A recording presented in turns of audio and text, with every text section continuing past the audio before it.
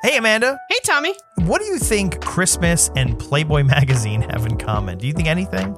Well, it can only be one thing, and that's A Christmas Story. It is, luckily, and that's what we're going to talk about today on Can We Talk About?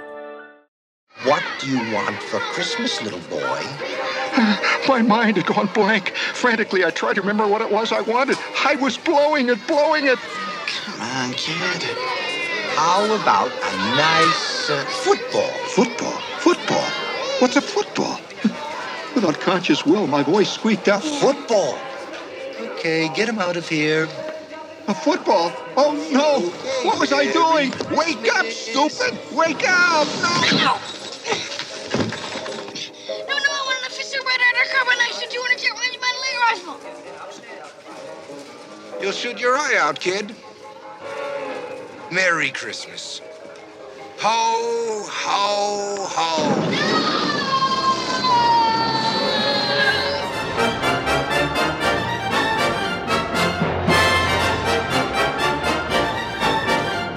Can we talk about A Christmas Story? Yes, I would say, most popular Christmas movie ever made. Ever made? You think that? I'm trying to don't think, know. because we did an episode on Home Alone, but I mean, Home Alone, yes. Elf, yes. yeah. I mean, there's many, but A Christmas Story literally runs for 24 hours nonstop.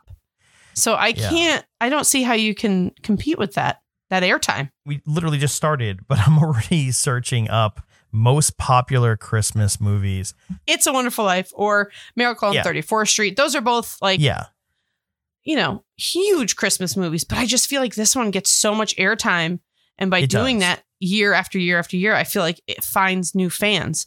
And I don't get annoyed that it's on all day, like especially on Christmas Day. No. You're like in front of the TV, not in front of the TV. And every time you sit down, it's at a different part. So like by the end of the day, you've watched the whole movie. It's based off of a little kid named Ralphie, and it's kind of his coming of age story, and it all revolves around this like one winter time Christmas era of his life. And the normal hijinks of being a little kid. He deals with a bully. His father's a little bit crazy, and his brother is younger, and the hijinks that go on with that. He gets in trouble with his parents for dropping an F-bomb. He really, really wants a special Christmas present, which ends up being a Red Ryder BB gun. And it's just basically his life that Christmas season. And it's actually based off of the guy who narrates the movie and wrote it, Gene Shepard. He also pops up in the movie, and he does forget this. I heard he was a real pain in the ass on set. Like he kept trying to argue with the director about how he was doing things. I mean, I guess it is his story, but still. Yeah, there were like short stories, but he's the guy, if you're wondering, he's the guy who, when Ralphie and his brother go to see Santa at the department store, he's one of the shoppers there, right? Yeah, and he's got his kid. And I think it's pretty crazy because I didn't realize until doing research for this that these were short stories that he wrote that were featured in Playboy. Yeah. This is like the most wholesome Christmas movie. And it was first told through Playboy. Yeah. I read Playboy for stories. Yeah. I guess someone did, and they made it a movie. Well, all right. And what's interesting about it too is it's in the US, it's played on loop on Christmas Day or Christmas Eve. I always forget which one it is. Christmas Day, 24 hours. Okay, it is Christmas Day. I guess it started on TNT and now it's on TBS. Because of that, I feel like over the years too, like I almost like sort of missed the beginning of the movie. But the beginning of the movie starts out and it is like the start of Christmas season, and the movie ends on Christmas Day at the potentially offensive Chinese restaurant. And the other thing that also gets me too, and I don't know if you have this too, any movies in the early 80s. There was a lot of This was 83, right? 1983. Yeah. There's a lot of movies and TV shows from the early 80s, around when I was born, that depict the 50s, and I sort of like lose track of time on like when a movie's from. So like I had the same thing with Grease. Like growing up, I thought Grease was actually a movie from the 50s. not, again, Like, I wow, was a John child. Travolta's really aging well. And Olivia Newton-John, she's still a dime piece. Yeah. The movie was born. Based in the 40s, right? Is it based in the 40s? I saw a thing that the timeline is like a little bit off, but it's like the one calendar has a date, December something, which actually happened in 1938 for that day in December to have fallen on that. And then there's a football game that the Bears play someone, I think. Yeah. And that happened in 40 or 41. And then something else shown where it's 1940. So I would say somewhere between 38 and 41. No, you're right. It is based in December 1940. Okay. So you nailed it there. I didn't know that. I thought it was based in the 50s. That actually makes a little bit more sense, maybe. It was based in the 40s, but yeah, that's kind of crazy. I didn't realize it was that depicting that old. But all right, so to work it backwards, it's based on the 40s, or based in 1940. And then when did it appear in Playboy? So he was writing the stories in Playboy in the 60s and 70s. Okay, that makes sense. Some of his short stories were then collected from Playboy and put into a 1966 book that he wrote, In God We Trust, All Others Pay Cash, which is where most of the material for the book came from. Yeah, nice. I love humorist anti-capitalists. It's very nice. It was very nice. Jokes. Yeah. And we can get into like all the sequels. There's also a new sequel that just came out. We can sort of Very glaze nostalgic. over that a little bit. Yeah, but I will say to your point about like the movie doesn't get tiring. I was gonna say the way the movie is presented in like these sort of like there is an overarching story, right? And then on top of that, there are elements that play throughout. But essentially, like I was watching it with my kid, and I'm just like, oh, this scene's great, or this scene is great, and they kind of work on their own. And I guess the way it's described is that they're a series of vignettes, but I think that's also why it doesn't get tiring. It's not just a long story you have to buckle in for. It's just like a kid, working to try to get the present he wants for Christmas and working, over time, and all these like little events happen. And I think it touches on a lot of little things in childhood too. One of the things I love about this movie is there's like that magic of when you're a little kid and there's that one gift, right? I know we talked about this a little bit in the Home Alone episode, but there's that one gift that you like dream about. Like you will do anything. You don't want to get in trouble. Like leading up to Christmas, your parents are like, oh, Santa's not going to bring you that, whatever the hell. And for him, it was this Red Ryder BB gun. And like, even as an adult, I remember that stress and excitement on Christmas morning being like, it's got to be under the tree. It's got to be there. I feel like it's going to be there. I was so good. I cleaned my room all week. And I mean, I love that magic feeling. It really does a great job of giving you the same feeling you had as a little kid based around Christmas. But also, I love his dad. His father, known as Old Man. The Old Man. The Old Man. Does he not have a name? He's just the Old Man? He's the Old Man. And some people are like, no, his name's Hal. The one neighbor says Hal. And they're like, no, the script reads Hell. The neighbor's saying Hell, not Hal. He was almost played by Jack Nicholson. I don't know. I couldn't see Jack Nicholson playing that. Yeah. But I love him. And again, another situation where the actor playing someone realized they can't curse. So all of the gibberish cursing that he does, just gibberish. just like Home Alone. Yeah. Well, what's funny too is like the actor playing the Old Man was Darren McGavin. I liked the fact that there were no recognizable actors or actresses in it. Like, I think that kind of lends to why it's timeless. I think, with a lot of the movies and stuff, like the fact that it's sort of its own little thing, even though they, again, and we'll touch on it, but like they sort of tried to create an extended universe. Do you have a favorite like vignette, I guess, what it's actually, officially referred to as? Like, it's a tie. When I come from a family where my dad and my stepfather are both mechanics, and there's that awful moment when they're asking you to like help them hold the flashlight or like whatever the hell it is, and like you do it wrong. And that scene where the tire goes flat and he's got to help his dad change a tire, and he says, "Oh fuck." And the dad, like, just that whole scene, it's just like, I've been there, man. Just like, he's not doing it right. He's not helping his dad the right way. I love that scene. It is so funny, and he does it so well. And the way that they get him to say fudge, the actual actor that played him said that he said fuck like 50 times for this take. Yeah. But they made him say it so many times, and the kid was only like 11 or something. And then they dubbed over it with the fudge. But I love the way that they build up around that word. It's like, it was the big one, the big F. Like, I love that scene, because that, when you're a kid, that is the big word. That's the, that's the Voldemort. Like, you cannot say it. Yeah. Yeah. Well, that's a good one. Well, and before you tell me your other one, because the fact that, like, to the reaction of the mom in the car after when he's like, I'll tell you what he said. And then, like, whispers in her ear, and her shriek, he just dropped the F-bomb. It's like he just, murdered someone in cold blood in front of his whole family. What was your other favorite? I love the scene when the dad gets the leg lamp, like when he opens it up and he gets his major award. He's like, Fragile. And just, it's such, and it's just such a, you get a glimpse into this dad who the whole movie, you're like, oh my God, this guy sucks. He's like the worst dad, which I guess in the 40s, he's just a normal dad, probably a good dad by the 40s standards.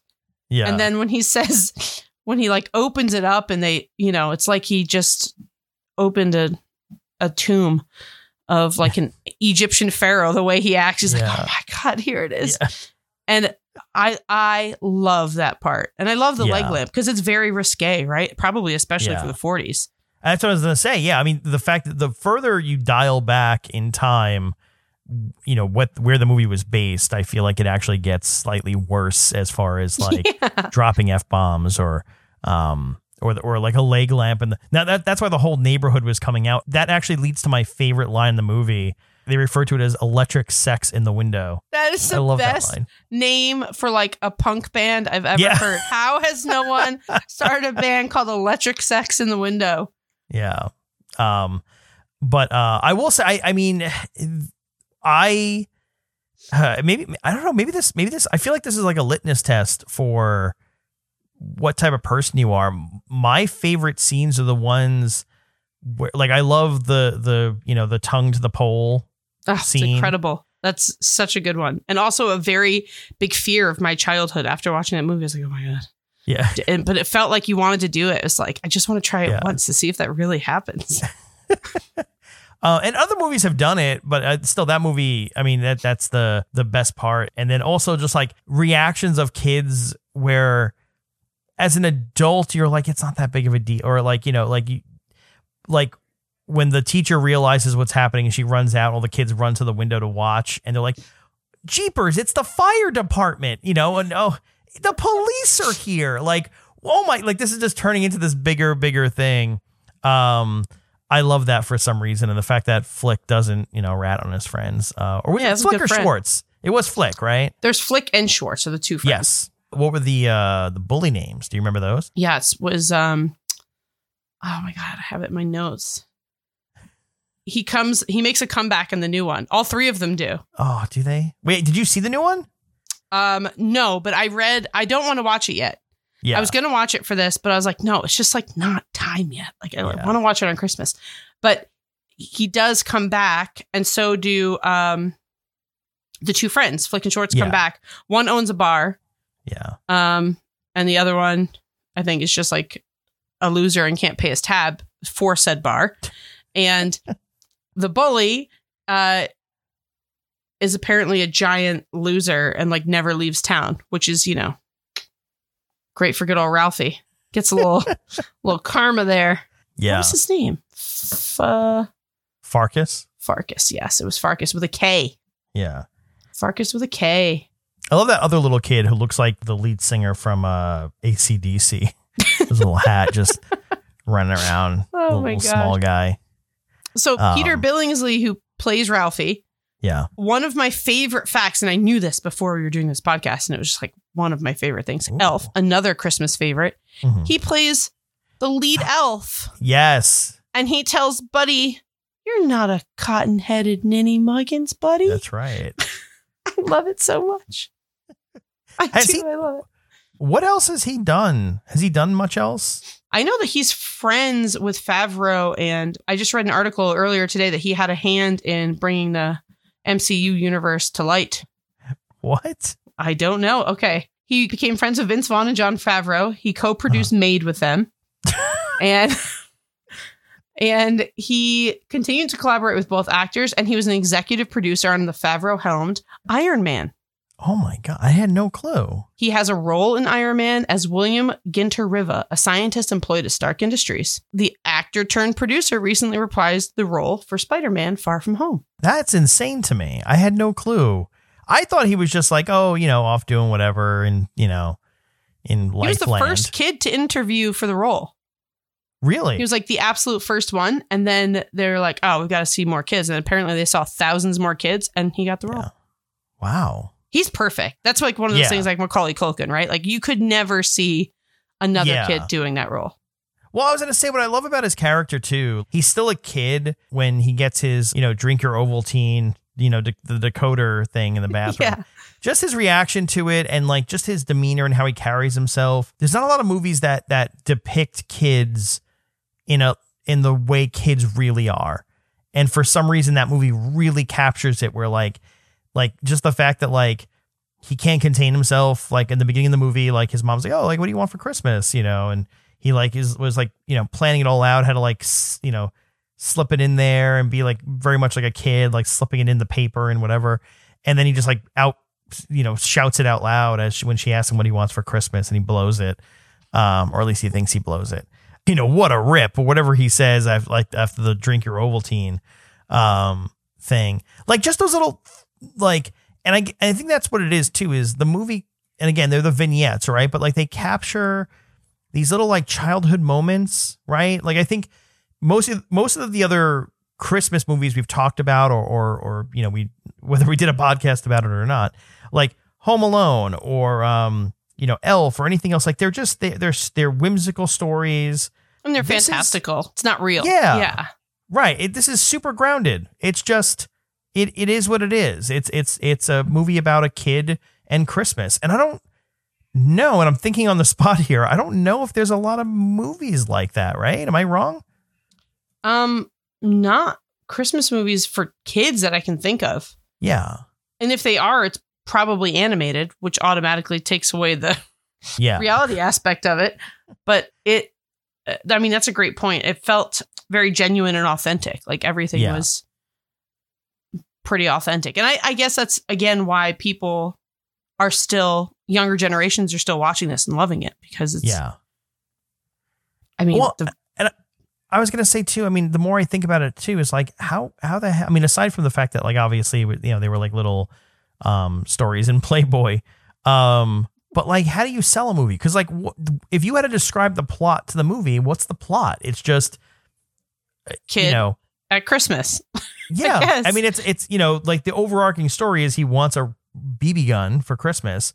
But aside from that, that's not a long story, right? It's just sort of happens in the background. Yeah. Yeah. And funny that you say that because this movie did awful. It wasn't even shown on Christmas Day. It got pulled because it did so poorly. Oof. So it came out, I guess, like right before Thanksgiving and ran for 2 weeks. But those are like the 2 slowest weeks of movie season. And they pulled it from like almost every theater except for a couple. So it wasn't even in the theaters for Christmas Day, which if it was, I think it probably would have been incredible. But so how did it actually bounce back? Like, how do you go from being a movie that gets pulled out of theaters to, is it just because of the TV airings? Was that it? It must have. I don't know because it was popular by the time we came around to watching it. Like when I was a kid, there was no talk about it. This is what was on. Yeah. Christmas Day. I watched it. I would watch it as a kid before there were the marathons, right? The marathons on TV started, I think, in the late 90s. In the early 90s, even maybe even the late 80s. I'd have to go back and ask my parents. I'm pretty sure this was a staple. I'm pretty sure this was something we had on a VHS somewhere floating around the house. But the more I think about it too, and after I've said that too, I think that's the point, is that there's not a lot of movies that just tell the story of a kid being a kid on Christmas, much less a kid being a kid any other part of the year either. This is a weird jump, but I think it's also the reason I really liked the movie Superbad, was because I feel like that like captures what it's like to be like a awkward teen. And like, what's the story? Like, it's just, they're in school and then they're going to go to a party. I mean, there's like all the fantastical stuff that happens in there, but like the small part of the story, or like the thread of the story is just, they're just teenagers being teenagers, right? Yeah. Yeah. The more I think about it, I'm like, I think that's probably what sets this movie apart, is like, there's not a lot that, and to your point about like being able to jump in and never get tired of it, like it just has longevity. It's a good movie. It's a great movie. It's a feel good movie. You laugh, you like, there's tiny emotional things, but it just feels good the whole time you're watching it. Yeah. And I you brought it up before, the scene with the duck in the Chinese food restaurant and how the duck's head is still on. The lady that plays Ralphie's mother, they purposely gave her a fake script. She didn't know that was going to happen. So all of her like screaming and laughter is real. And they did that on purpose because they knew she would react that way. And now I can't wait to rewatch it now knowing that, because that scene is so hilarious. Yeah. Well, that's the other thing too, is like, I think what's funny too is we've never talked about it here, but you're also Italian. I'm Italian. Yes. You're Italian. Yes. So our big thing, I don't know about you, my big thing was always Christmas Eve, right? That's when we had the big seafood dinner. It would have been, but my parents were divorced. So growing up, my dad got Christmas Eve and we would go to my aunt's house. But that was my mom's big thing growing up. She would always talk about that. Unfortunately for her, she gave birth to children that aren't big seafood eaters. Broke her heart. Man. I know. Breaking my heart. I blame Crohn's disease. Crohn's disease. I can't eat it. It's not my fault. It's not my fault. I try. Well, I was going to say, like, so what was your big Christmas Day dinner? So growing up, my mom would have the 7 fishes Christmas Eve, and then Christmas Day was leg of lamb. Okay. When you're farting out kids left and right, I'm sure that was not exactly attainable cost wise in the 90s. So we did the classic Christmas ham, baby. Wow. Christmas ham. But I will say it's strange because being as Italian as we are, and maybe it's because we did homemade sauce and pasta every single Sunday. And homemade meatballs and all that stuff every single Sunday. We didn't have a lot of Italian food on Christmas Day, but I also think that started after my grandfather passed away. Yeah. But then as we got older, there's a woman who became my grandmother, essentially, was a grandmother to me. She would make us a French toast bake Christmas morning. And it is like my favorite Christmas thing in the world. And we still do it. And it's like cream cheese and bread and maple syrup and like all these seasonings. And you just like soak eggs and all this deliciousness and butter into it. And then you bake it in the oven and it's ready. Like when you're done opening presents, we are a presents first. Actually, in my family, like they can't live without coffee. Like they don't survive without caffeine. So it's coffee, then presents. And then it's one at a time. Everybody watches the individual person open one present. My stepfather hands them out. My dad hands them out. And then we get to have breakfast. And then everybody would come over for dinner. But I also think it's, what did you guys do? So Christmas Eve was our big one, right? Yeah. All the seafood. And it's funny too. And I don't know the genesis of this. And I've talked to other friends who were Italian who also did fish. But they're like, oh yeah, you have like, bacala. This. I was like, no, we just had shellfish. Like for the most part, with like very few exception, it was lobster, crab, shrimp, mussels, clams. Yeah, it was all like shellfish. And I think when I was trying to count it up, I was like, I don't know if I even got to 7 fishes, but we did a lot of fish. And we also did the pasta with a mixed seafood sauce, which was... I think we were too poor for this. Once my grandfather died, he had all the money. Once he died, we were poor. Yeah, I realized I need to explain. I was not rich growing up whatsoever. We were very, very much middle class. But that was the thing too, is like come Christmas, it didn't matter how bad things were. We were getting maybe there were a few years that lobster got skipped, lobster tails, but we still did crab. Like Yeah. That was the big thing. But what I was going at was we would do that, and Christmas Day was more like, what food are we talking about? Like, we have leftovers. We cooked all this fish yesterday. We cook like, and I get maybe that's to the point too. It was like, it's like a big extravaganza, but it's also like, whoa, okay. We spent a lot on this big feast. So it's going to last us multiple It's going to last dinners. a week probably. Yeah. So we didn't really have like the whole like, Christmas night dinner. And the other thing too is like, I feel like I'm just going to make a generalization for anyone that celebrates Christmas. I feel like you put more stock into Christmas Eve because it's the last meal with everyone together before you go to sleep, wake up, do presents, and then it's over. Like, that's it. Like Christmas. Yeah, there is a depression to Christmas night, isn't there? I used to always think that as a kid. And I will say my partner, he's like, he loves holidays, and I'm sure he got that from his mom, but he loves decorating. He likes everything about Christmas. I love Christmas. Yeah. I love the Christmas season. It is a Christmas season. It is not a day. Yeah. So when people try to shit on me for watching Christmas movies in November, I won't hear it. No. But the Christmas night, we always sit down and we're always like, well, what do we do now? Yeah. And it's just like the end of everything feels like it's ending. The year is ending. The fun has ended. Yeah. And I was a bartender in a club and bars my whole life. So Christmas or New Year's Eve, it's not a fun holiday for me. It was like, great. I can't wait to bartend for a bunch of drunks that have paid one price to get in, and it's open bar and they're not going to tip crap. And I have to be there. Yeah. Like, I used to hate New Year's Eve. Yeah. But it's, I don't know. There is a depression to Christmas night. Oh, absolutely. And by the way, too, that's the thing. I mean, I guess put it this way. The movie still ends on Christmas at Christmas dinner, right? Even the movie here is like, that's it. The end. And definitely a synopsis for that. I remember as a kid, the fun was you're still off from school. So that added a little bit of element. That's fair. No, that's correct. And you got to play with all your new toys and wear your new clothes. Right. But then like 2 days after Christmas would hit, your mom would be like super pissed because there's still wrapping paper all over the house and like all these boxes. And remember in the 90s, all the toys came with like those stupid like twist ties. Everything was twist tied in the boxes and they'd be everywhere and she was stepping on them. And just like there was an anger. And I mean, I see it now that I'm an adult. I totally get it. But and then it was like, you've got to clean your room. There's no room for these toys. Blah, blah, blah. And it was just the fun was over. And then school started.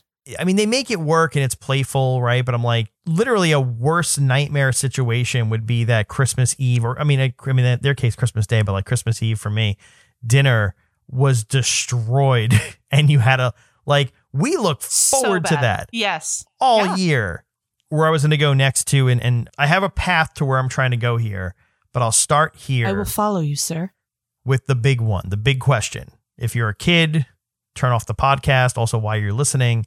But the Santa Claus, Your son question is listening. Well, actually, he recently joined the adult club, which is where I'm going to go with this. So we're safe I'm ready. to talk here. Cool. But the big Santa question: when did you find out?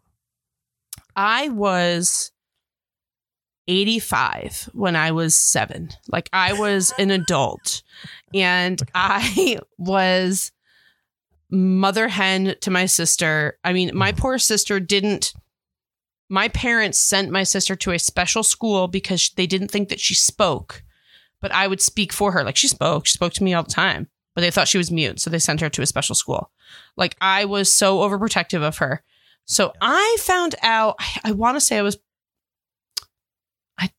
I just remember it. My dad was picking me up from my mom's house and it was just me in the car for some reason. And we were going to his house for the weekend. Maybe my sister was already there, coming later. And I was probably like 8 or 9, maybe. No, probably earlier, maybe 7 or 8. And I like an adult, I just remember looking at him and like he was driving this like shitty Dodge piece of crap car. And I just remember looking at him and I was like, Dad, I need you to be honest with me. You told me you'd never lie to me. And if you lied to me right now, I'll think you don't love me. So is Santa real? And my father, I will give him credit, said, like, he was so upset because my dad really loved Christmas. He grew up very poor and the magic of creating Christmas for us was so important to him. Yeah. He was like, there was a guy. I don't even know if this is true. I've lived my whole life off this being true. And now that I'm realizing this, I don't even know if this is true. But he literally said there was a man, way back in history, was named St. Nicholas, who used to bring toys to little kids that didn't have very good lives and lived in orphanages. And the spirit of what he did to make sure that those kids got toys on Christmas morning is why we call, Santa Claus, Saint Nick, and blah, blah, blah. And so the spirit of him is real. That is real. That's what you feel every Christmas. Like, that's real. Yeah. But the actual guy that comes down the chimney, that's not real. And I just remember like so methodically being like, thank you for telling me the truth. Yeah. I appreciate it. I promise not to tell my sisters. Yeah. And I'm going to help you keep Santa alive. And I took that just job. Like that. So I was like such a weird kid, man. And I was so serious about it. I mean, I woke my sisters up and I would be like, do you guys hear that? Those are reindeer on the roof. There's no noise, but you can convince a stupid 3-year-old of anything. Or like, I would wake my sister up and be like, I just saw him in the kitchen. Yeah. Quick, come, quick. And I would be like, look, he left the door open. I left the door open. Like these little things I would do for them. But I took that job very seriously. Wow. Yeah. A weird kid. That's taking it to a whole different level. That's a lot of responsibility on your shoulders too. I do it. It's a problem. It's a problem with everything. How about you? Here's what's funny. I don't remember. All I remember this one moment, and I'll tell you in a second, but I will say I am the youngest of 2, and my sister is 12 years older than me. So we have a large gap. And so I wasn't if your sister was still believing in Santa when you were 8 or 9 years old, we'd have a problem.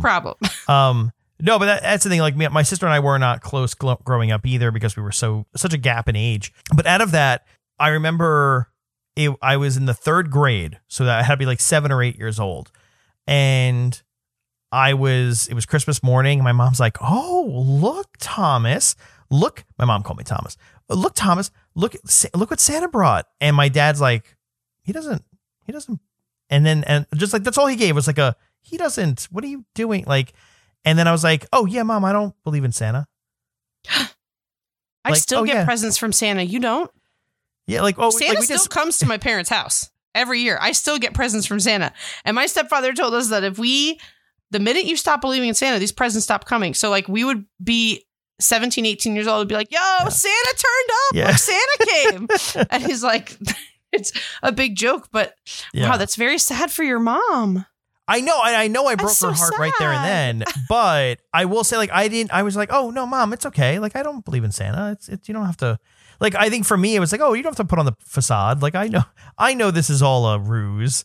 And the thing is, I literally grew up with television. Like I at like 5 years old had a TV in my room with a VCR. Never allowed to have one. Oh, really? Never. Okay. Still I was now. just like, Still now, no TV in our room. Well, keep in mind, too, like my parents already had a kid who grew up and she's 12 years older than me. So they were just like, here's a TV. That's your babysitter. Just do Goodbye. it. Yeah. Enjoy. So I just grew up watching movies and TV shows. Hence why we're here talking right now. But with that, I mean, I was a smart kid in that sense. I probably just like knew like, oh, yeah, that's not real. But I will tell you this. I have a better story than my own, which is my son's, because it literally just happened. This year. Yeah. Well, even worse. No. So, and this is different since we were kids, right? It's not just Santa anymore. Now you have the elf on a shelf. I feel so bad for parents. What are you? Okay. What a crock of shit. So they have to worry about that. Well, that's the thing. So my wife worked really hard every Christmas, starting on like the day after Thanksgiving. And I bet you she was so good at it. So your wife is very creative. She's very creative. Yes. And so every single day for 10 years, how long has it been now? Oh my 10 years. God. She, between the day after Thanksgiving and until Christmas Eve, would, his name was Jingle, and he would show up and he would, like do something, and you weren't allowed to touch him, right? Because that's the thing they tell the kids, right? It's like they're not allowed to touch them. And so now my kid is 10. And here's the thing. I absolutely want anyone listening to this to tweet me or comment, or like whatever you have to do to get in touch with us to tell me whether or not you agree with this decision.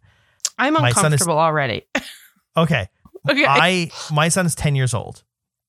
And I was like, and I remember Can I just again, I was preface this, but you have the sweetest, most Yes. empathetic son. He has such an old soul, and he's just like such a sweetheart. So yeah, he's like, yeah. okay, I'm gonna cry probably. Go ahead. And so we were going back and forth. So my wife started the Elf on the Shelf. His name was Jingle. That was our elf. Started Jingle's arrival Journey? right here to our apartment again. And after Thanksgiving, but even my wife was sort of like on the fence, like he's 10, but she wasn't really sure what to do. And I was just like, look, I was the one. And I'll say it out loud. I was the one who was pushing of just like, I think he's 10. He's getting older. I think, like, I remember how old I was. I didn't want him to be like, I didn't want to screw him up socially with other kids. So he came home from school, and apparently he had noticed that my wife didn't update his location or like do anything creative. He was just there, no note or anything. Because that's the thing too. My wife put in notes, like full on, 8.5 by 11 sheet of paper, like filled with like a whole letter every single day. Because that's the thing. The goal of the Elf on the Shelf, or the story as it goes, is they're there to check on how you're doing, and It's a little fucked up, right? Right. It's a little fucked up. So here's the thing, and this is what breaks my heart. It's gonna break your heart too. You're probably gonna make me cry, but go ahead. So he comes home from school, and there was a point a couple months ago where he was like, "Dad, you wouldn't lie, right?" Like that kind of stuff, like same thing like you kind of did with your dad. Oh, we're manipulators, and he was sort of prying to see what he didn't actually ask the Santa question or anything, but he was sort of just asking like generally. And I thought maybe it was like, oh, he knows. I think at this point I was like, maybe he's kind of going along with it because he is a sweet kid like that. And so anyway, where it goes is he comes home from school, and I'm like, we have to my wife did not want to. She's like, I'm not ready. I'm like, it's okay. It'll be okay. I'll take care of it. And so I sat on the couch and I was like, oh, so do you believe in Santa? Do you still believe in Santa? And he was like, yeah, and like telling me, and then he, like, I'm just staring at him because I'm like, I'm trying to think what I was going to say next. And he's like, are you trying to tell me he's not real? And I'm like, no. But here's where it gets like heartbreaking. Is he was I feel like yeah. I'm mad at you, and I don't know why. No, it's okay. I feel like I'm Wes right now, and I'm so disappointed in you. And okay, keep so he as he goes through that, he's just like, oh yeah, I can kind of like kids at school. And and that's exactly what I thought, right? It was like, he'll be like, Santa's real, and kids are at school. We're like, no, you're stupid. Like, Santa's not real. And I didn't want him to be that kid. I didn't want him to like, because again, you're a parent, you're protective, right? I don't want to put him in a situation or have him be anywhere where like other kids are, giving him crap. Anyway, but he was still clinging on to like, he was okay with Santa not being real, but Jingle was personal. Jingle came every year. Jingle wrote him notes, and he was like, but Jingle's real, right? I'm like, no. This is the saddest story. That was the one that so sad. That was the one where he like, he and he's a tough kid too. He's like, he started crying. He's like, I don't know why I'm crying. I'm just like, he's like keeping it together for us. It probably felt like he was losing a friend. I mean, he grew up in that moment, right? Yeah. Like immediately I just like, it was a giant milestone in his childhood that shifted in that moment, right? Because he went from like being like Santa's real and magic is real, and all of a sudden it's like, no. Like now he doesn't believe in Harry Potter. You've ruined everything. I ruined Harry Potter now. But can I tell you the emotional moment too? Is he was like, well, oh, there's another one. Well, yeah, because keep in mind, he like this little stuffed little thing has been a part of his life for like 10 years. He's like, well, can I touch him? Like that's because that was the whole thing, is like, he wasn't allowed to touch him. You just saw him and he got to touch him. And he was telling me, he's like, it feels weird. Like my whole life I was like, because the whole thing is they scare the kids from touching because they don't want to mess with it. Is like, if you touch him, it'll like, the magic disappears or whatever. And so he touched him and like he got emotional again. And then, but he's doing okay now, but at the same time too, I was like, and now he's in on it for his cousin who's younger, who obviously still, is young, but yeah, it was an emotional roller coaster. I think you guys did the right thing, and he heard it in a way that he could express those emotions. Because imagine, like you said, imagine he heard that at school. Someone was like, the elf on the shelf isn't real, you idiot, you know? And then he wouldn't have had a safe space to express his emotions. So I think it's great that you guys did that. I'm just sad for him. And I'm sad for your wife, who just, I know what you mean. I felt the same way when my sisters stopped believing. It felt like you're right. The magic is gone. Like the magic that surrounds Christmas. Well, how old was your sister? Gone. I have 5 sisters.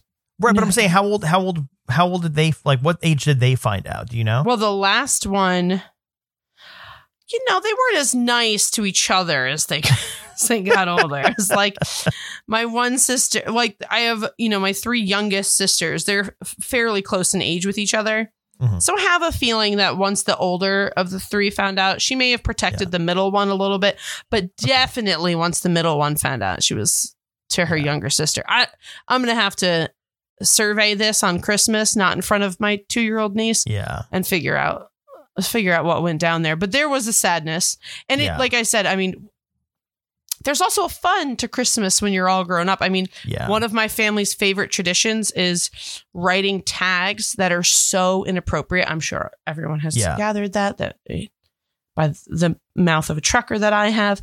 I learned this from my mother. My vocabulary came from her. But I mean, I can't tell you, one year I got underwear individually wrapped from Victoria's Secret from every boyfriend I've ever had. My sisters wrote the tags to Amanda from ex-boyfriend name redacted, to Amanda from other ex-boyfriend name redacted. I used to get drunk. I mean, I still do. I would get drunk when I'm wrapping their Christmas presents and would write ridiculous things on the boxes. Like one year it was a Santa that had like his arms up on a clothing box for my brother-in-law. And I drew a giant dick on the Santa and said, "Look at my dick." And my brother unwrapped the gift and it was just a sweater, but he looked at the box. He was like crying. I didn't even remember I did it because I was blackout drunk when I was wrapping the Christmas presents.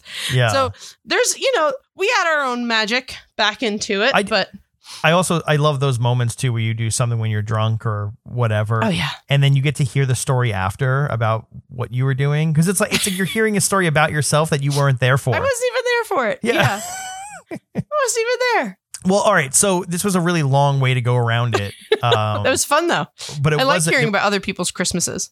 Yeah, I'm sure everyone hates me now too, because part of me hates me. Just to be clear. I know I was joking, but like you did the right thing. Unfortunately, kids aren't as kind as we want them to be, and I feel like he was able to express his emotions in a really safe place, and he was able to process them properly instead of the poor kid coming home from school crying because you know. Well, and also, by the way, for devil's advocate, I had proposed doing this breaking of the news in like July, and then I think we could have done it outside the Christmas season and it would have been better, but we did it inside the Christmas season. Maybe not the best, but before I move on, do you have an idea? Like, in your opinion, is there a perfect age to learn it? Is there a perfect age or like an ideal age to when you find out? I wish I knew the right answer to that because I don't have children of my own. So I don't know what kids are like now. You know what I mean? Like in my head before they got to middle school, maybe like 5th grade. Yeah. It's like 10 years old. I mean, So that's accurate. I feel like middle school, everyone changes. They start to go through puberty and like, everything becomes different. Like now they're embarrassed to talk to girls where before the girls were gross. And now girls are like, you know, care what boys think of them. Where before we were like, go push him on the ground as hard as you can. And then we'll all laugh to make him feel bad, you know? So I feel like everything changes in middle school and being cool really starts to matter to you as a kid. Yeah. Well, I was going to say too, I mean, funny enough, I think, I don't know if this was done on purpose. I don't know why we have it segmented with elementary and middle school and high school, but in New York City, at least, middle school is 6th, 7th, and 8th grades. Yes. And it's perfect because it's a transitionary period. By the time you get out the other side, I mean, no one's ever prepared for high school, but you're a lot more prepared. than if we're still in elementary school up till 8th Yeah, grade. unless you're our spouses. Our spouses grew up in a town the size of a mud puddle, and I'm pretty sure it's all but a few. I don't remember what the elementary school. Oh, I do know. Like literally, it's like they just kind of combine elementary school and middle school, and then high school is just 4 grades. So you in the 8th grade are in the same school as that is wild. As like kindergartners, or maybe it's like 7th grade. I don't know. But also, like our spouses went to like a rural high school and school system that was still now there's stuff where I'm like, where did you grow up? Like, what are you talking about? That's not how these things work. Blows my mind. But anyway, so to finally get there, the whole detour I just took was to essentially get to the crust of the story in the movie, because we are talking about a movie here, if you forgot. Is he opens up all the presents at the end of the towards the end of the movie, right? It's Christmas. Opens up all the presents. No Red Ryder BB gun, right? And then a little wink from the old man, who's like, in the corner over there. Mom didn't know about it. And then there's that moment too, because that was the thing too. Even as a kid, I'm like, oh yeah, I knew the dad got it for him, but I appreciated it more. And of course, now me being a dad, I'm like, literally pointing at the screen with my son, being like, see, look who loved him. Look who it was who secretly, and he was, because in the movie, Ralphie thinks it was from Santa, right? Ralphie doesn't pick up on the fact that it was from his dad, but his dad's like, oh, I had one when I was a kid. And you can see the joy in his dad's face as he's like loading the BBs, like he's like, miming like how to load it. He's like, oh, go easy, go easy. Like there's a joy in his dad's face.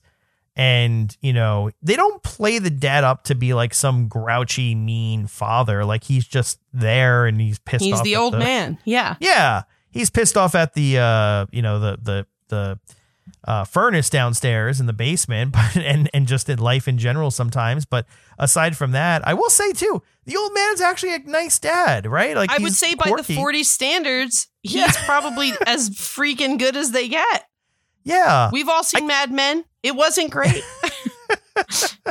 Yeah, it's a good point, right? I mean, like there wasn't a vignette where the old man throws the dinner against the wall in the kitchen. Yeah. So I guess that's good. Leg up for 40s era father. But yeah, I think that was the thing that stood out to me watching it this year, and maybe given the context of everything I was just sharing, that I was like, oh, look, it was the dad who was just like, everyone in his life is like, you'll shoot your eye out, kid. It's too dangerous.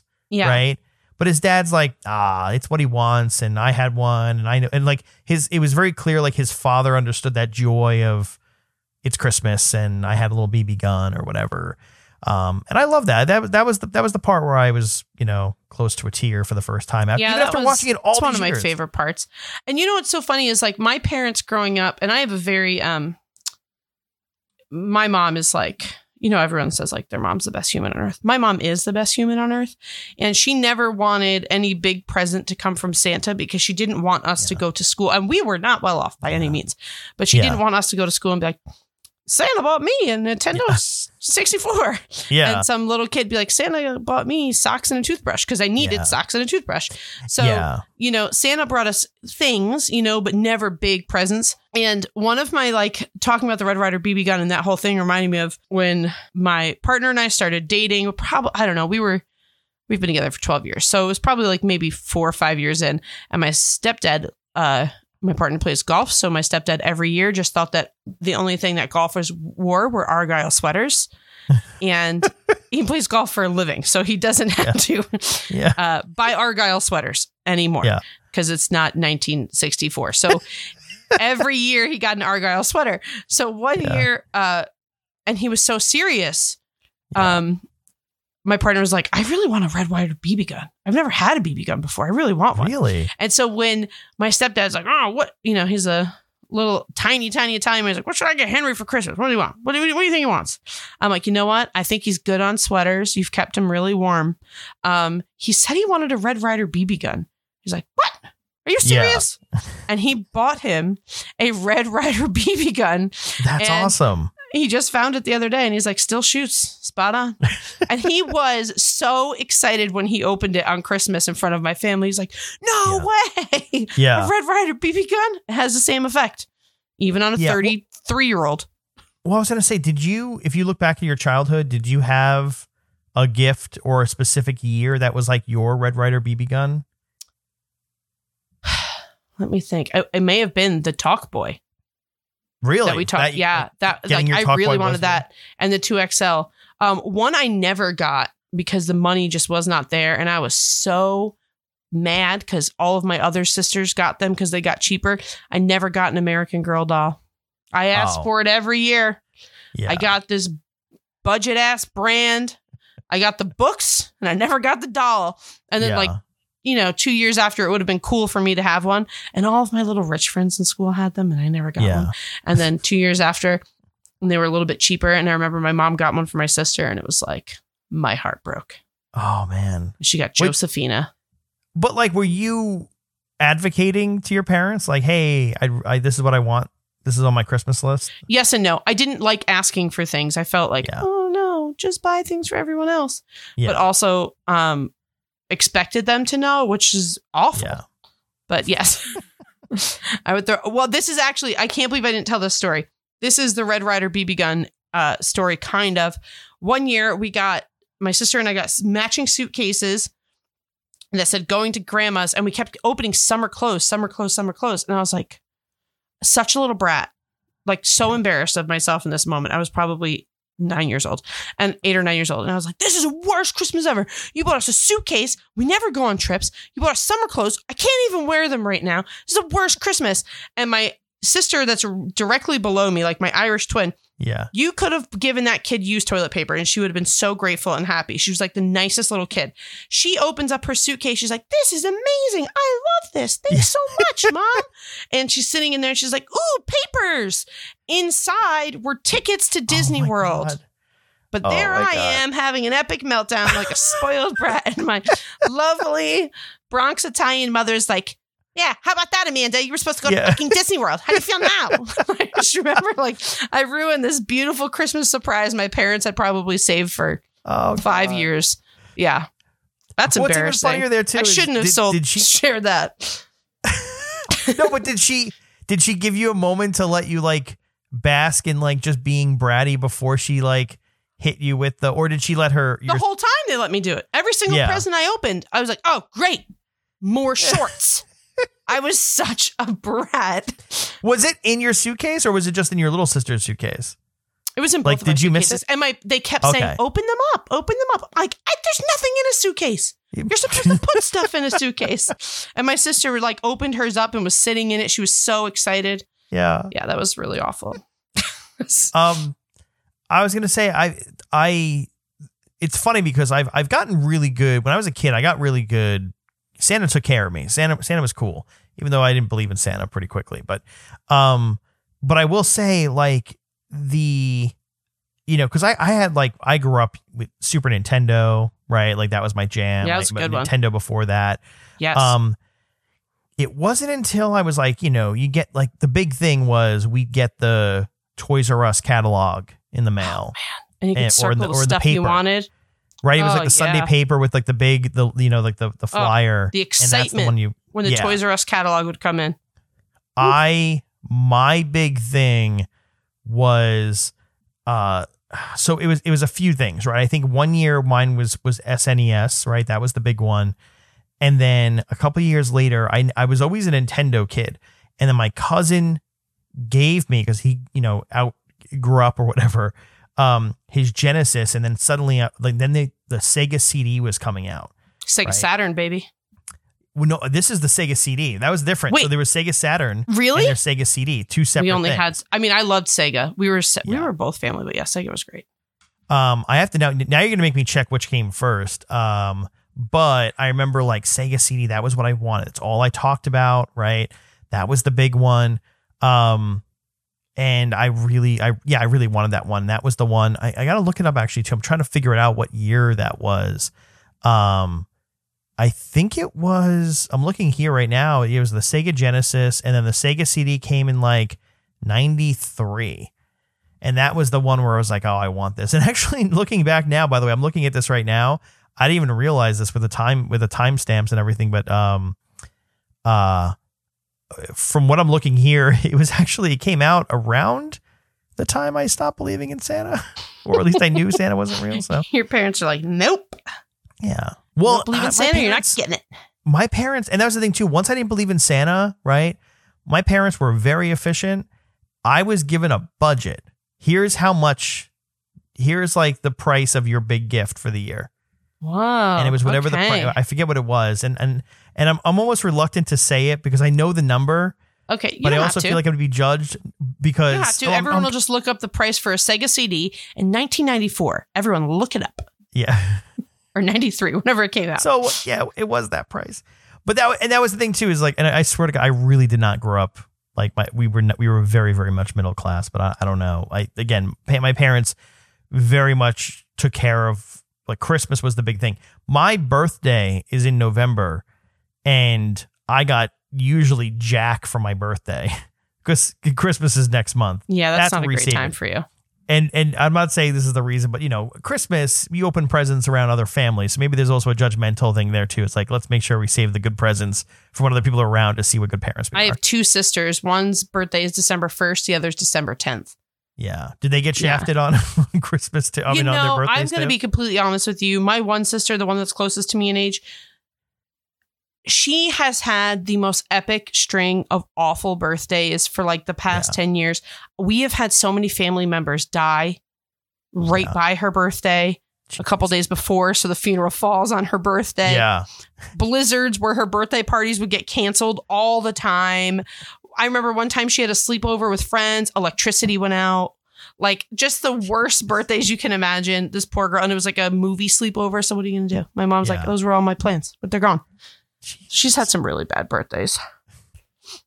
She was the second kid syndrome, you know. Back to the movie that we were talking about. Yeah, you do know. One thing that I truly do love about this movie, and we haven't talked about it, is the scene with the snowsuit when he can't put the arms down. It is like one of. I remember my mom bundling us up to go outside. Again, there were so many kids. We didn't get new snowsuits or anything like that. We just got whatever our older cousins couldn't fit in anymore.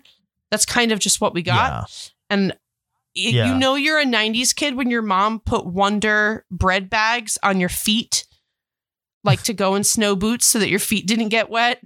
Like the color changing, you know, snow boots and that kind of stuff. But that scene where he gets bundled up to go outside, I remember a million times my mother doing that to me. 400 layers to go outside. I'm like, I can't even move my arms to make a snowball. Well, that's the thing, too. That kid in that movie, Randy, is hilarious because Randy is just amazing.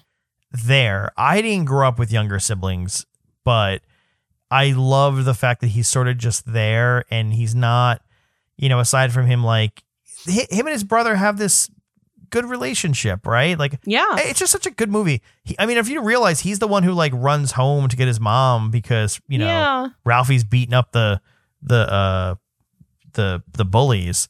But that kid's just great. Yeah. When he falls over, when he's like, and like, it just becomes a recurring thing. Like that's how he gets to and from school is he has to like be completely wrapped up where he can't put his arms down. And the bunny suit, the pink bunny suit, that's one of the things that Billings took from the set. Really? Like he was able to leave was the bunny suit, and he got the broken glasses, which is hilarious because everyone's like, and he left the broken glasses, and then someone was like, they were his own glasses, like those are his real glasses, and they broke on set, which is so funny.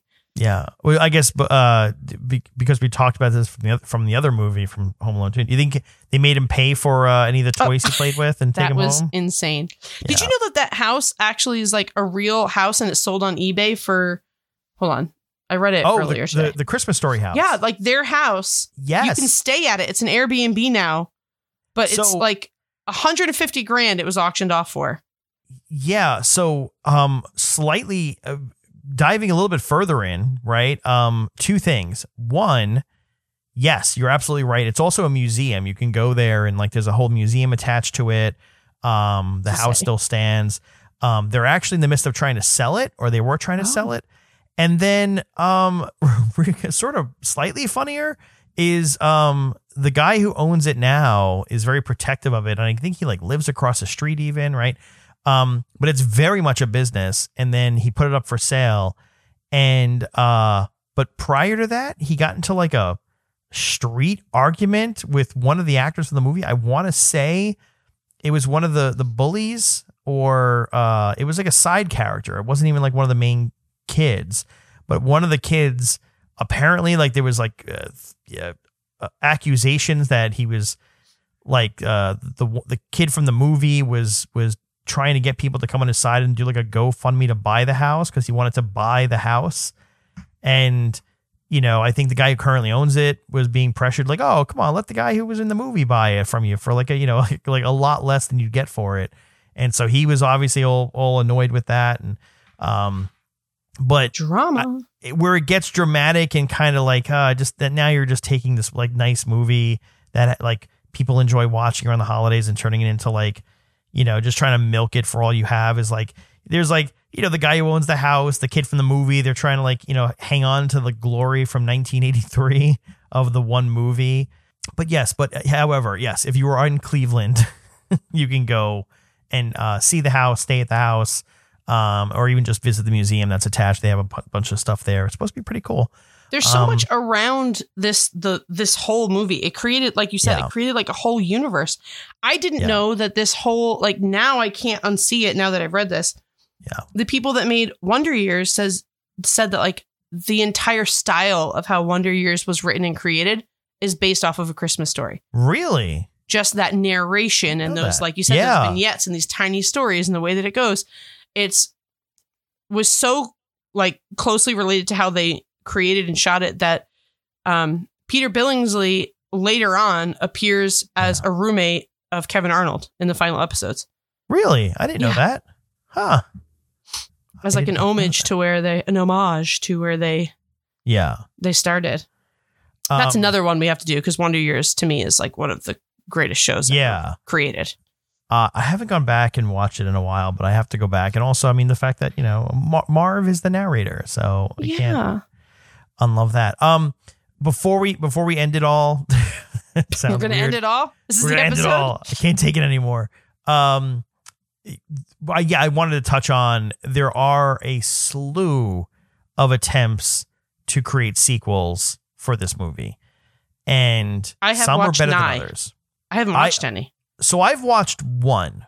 There's a YouTuber, I think it's called Hats Off Entertainment, that did a really good video where he went through trying to find one of these like lost sequels that apparently was like something produced for like the Disney Channel. He has a better explanation of it, but like, yeah, there was like some direct to TV, like made for TV movies. There was like a few like direct to video movies. The one that was, we'll call it good, was a movie that originally was titled It Runs in the Family. Eventually it was renamed to My Summer Story, which I guess, you know, connects it to like A Christmas Story. That one stars Kieran Culkin. Oh, I did read about that in this little fancy article. Yeah. Okay. Gene Shepard's still the narrator, but this becomes like a summer story. It's instead of Christmas Story, where it hangs on to a little bit of like the concepts of it. And by the way, for what it's worth, I don't believe, I believe, or maybe I don't know. I think this movie is the only other one that was still based on Gene Shepard's writing. Okay. Whereas all the others kind of just like, you know, steal the IP and just like, yeah, you know, it was Christmas Story 2, you know, Christmas prequel. This hangs on to like, there is like a overarching thread, and then there is some vignettes, but it still has, this one's a little bit more of an actual storyline. Also, Charles Grodin is the father who plays the old man. I love Charles Grodin. But this one had a good cast. It was Charles Grodin, Kieran Culkin, Mary Steenburgen, which I can't pronounce her name, who were the main cast. So he actually had some like a little bit of star power there, and they were, you know, there's that. But aside from that, there was a Broadway show in 2012 in which Peter Billingsley was a producer for, written by the same two geniuses that wrote La La Land and The Greatest Showman. No, as I say, Peter Billingsley, apparently, I mean, if you look at all the names he pulled in around him, it's like, he's a good producer. Good for him. I'm going to blow your mind right now. Yeah. When I was looking for the one little fact there, In 2010, the person that played Randy lived in the house. He made friends with the person that owned it, he quit acting. Yeah. He pursued a graphic design career. He befriended the owner, asked if he could reside up there for a few months. He lived in the house, and then he moved onto the 3rd floor and gave tours and hosted meet and greets with the visitors. Jeez. In 2010. That's holding on, baby. I mean, can you imagine being like, oh, hey, look, we're in Columbus. Let's go visit it. I just saw on TikTok or whatever. You can go see the Christmas Story house, right? You go there, and then all of a sudden it's like, hey, I played a 5-year-old. I was Randy. Hold on, let me go get my snowsuit. My snowsuit. He's in slippers,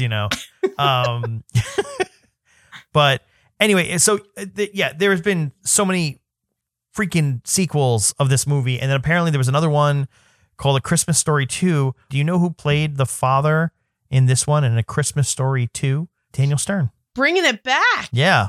Full circle now. Woo-hoo. That's 2 Christmas movies for Daniel Stern, at least. Under the belt. And by the way, before I leave that one, A Christmas Story 2, and I'm just vaguely running through this, by the way. It's 6 years later from the original movie, and I think at this point now he also has like a love interest. There's like a love interest for Ralphie. Okay, Ralphie. He's growing up, yeah. Playing with his Red Ryder, just not his BB gun. Yeah. Ew.